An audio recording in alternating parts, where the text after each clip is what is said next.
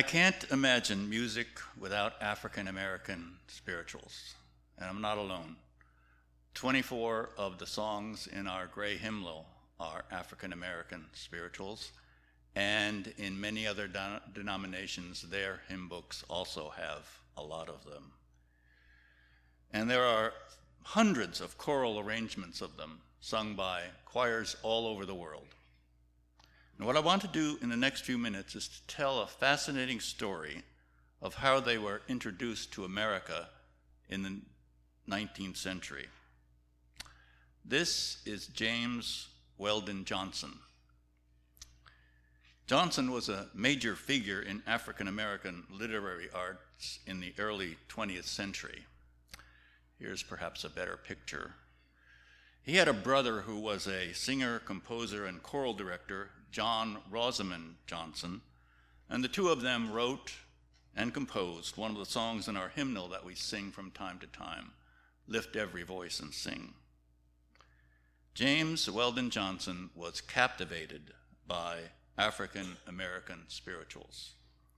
In 1908, he published a poem called O Black and Unknown Bards, and here's one stanza of that poem. There is a wide, wide wonder in it all, that from degraded rest and servile toil, the fiery spirit of the seer should call these simple children of the sun and soil.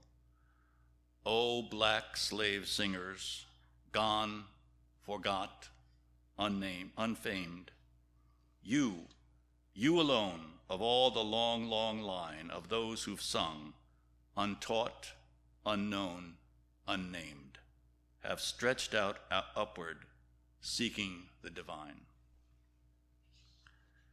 In 1925, the two Johnsons wrote two books called The Book of American Negro Spirituals and the Second Book of American Negro Spirituals.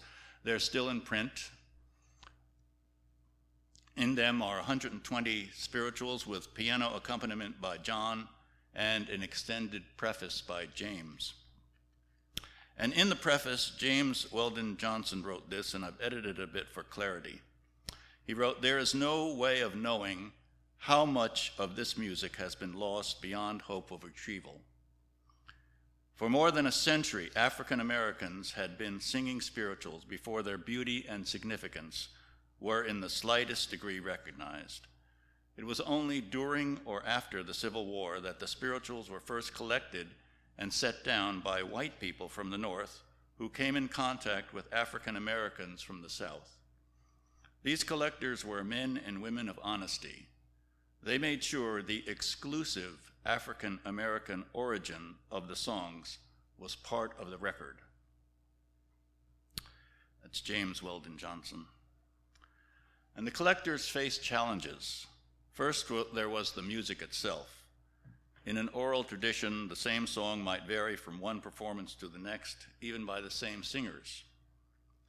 The collectors usually set down only the melody line, unable to grasp the unfamiliar harmonies. There's a landmark book from 1867, Slave Songs of the United States, still in print, and you can get it for free on a PDF on the web. It contains words and melody lines from 136 songs, most of them spirituals. The authors were all collectors and transcribers of spirituals, and being white, it was impossible for them not to carry their white privilege with them. But they were also keen to save what seemed to them beautiful words and music, known only to the singers. And they wrote about other challenges. They wrote, "It is becoming difficult to obtain these songs. The spirituals are going out of use on the plantations, superseded by the new style of religious worship, closely imitated by the white people, which is solemn, dull, and nasal." And this, "It is often indeed no easy matter to persuade them to sing their old songs, even as a curiosity. Such is the sense of dignity that has come with freedom." The collectors would ask the singers how they first learned the songs, and they'd get answers like this. A strange man came from Eatings one praise night and sang him in the praise house, and the people caught him. In 1862, one collector, Miller McKim, got a different answer from Sergeant Prince Rivers of the 1st Regiment of South Carolina Volunteers. This was a regiment of escaped slaves fighting for the North. "They make them, sir," Rivers said. "How do they make them?" After a pause, Sergeant Rivers said, "I'll tell you it's this way. My master called me up and ordered me a short peck of corn and 100 lash." I'm guessing a short peck of corn is some kind of reduced ration. "My master called me up and ordered me a short peck of corn and 100 lash. My friends see it and is sorry for me. When they come to the praise meeting that night, they sing about it. Some's very good singers and know how, and they work it in, you know, till they get it right. And that's the way they make them." The spirituals were first introduced to the American public in 1871 by the Fisk Jubilee Singers, a group of about a dozen students of Fisk University in Tennessee, one of the many black schools founded after the war. They toured northern cities to raise money for Fisk. They sang for President Grant at the White House. But when they were in Washington, D.C., no hotel would accommodate them. Later, a smaller group toured Europe, singing for Victoria and other crowned heads, and they came home with $150,000 for their school. The singers had undergone intensive training for 2 years before their first performance. George White, the school treasurer and their director, demanded finish, precision, and sincerity from the singers. This was not going to be a minstrel show.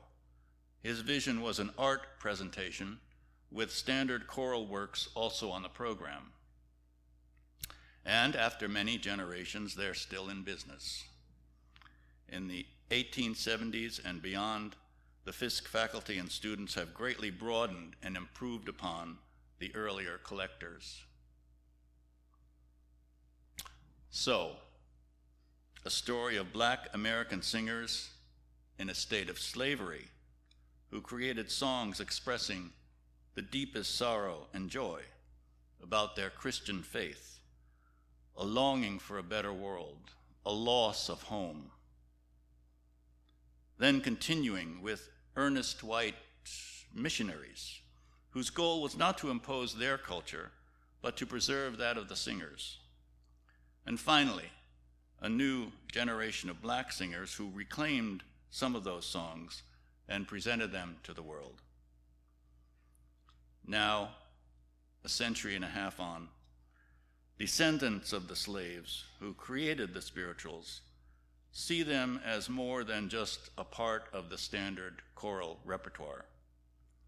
The spirituals are symbols of a sacred struggle that continues to this day, and I hope we can all feel that this morning.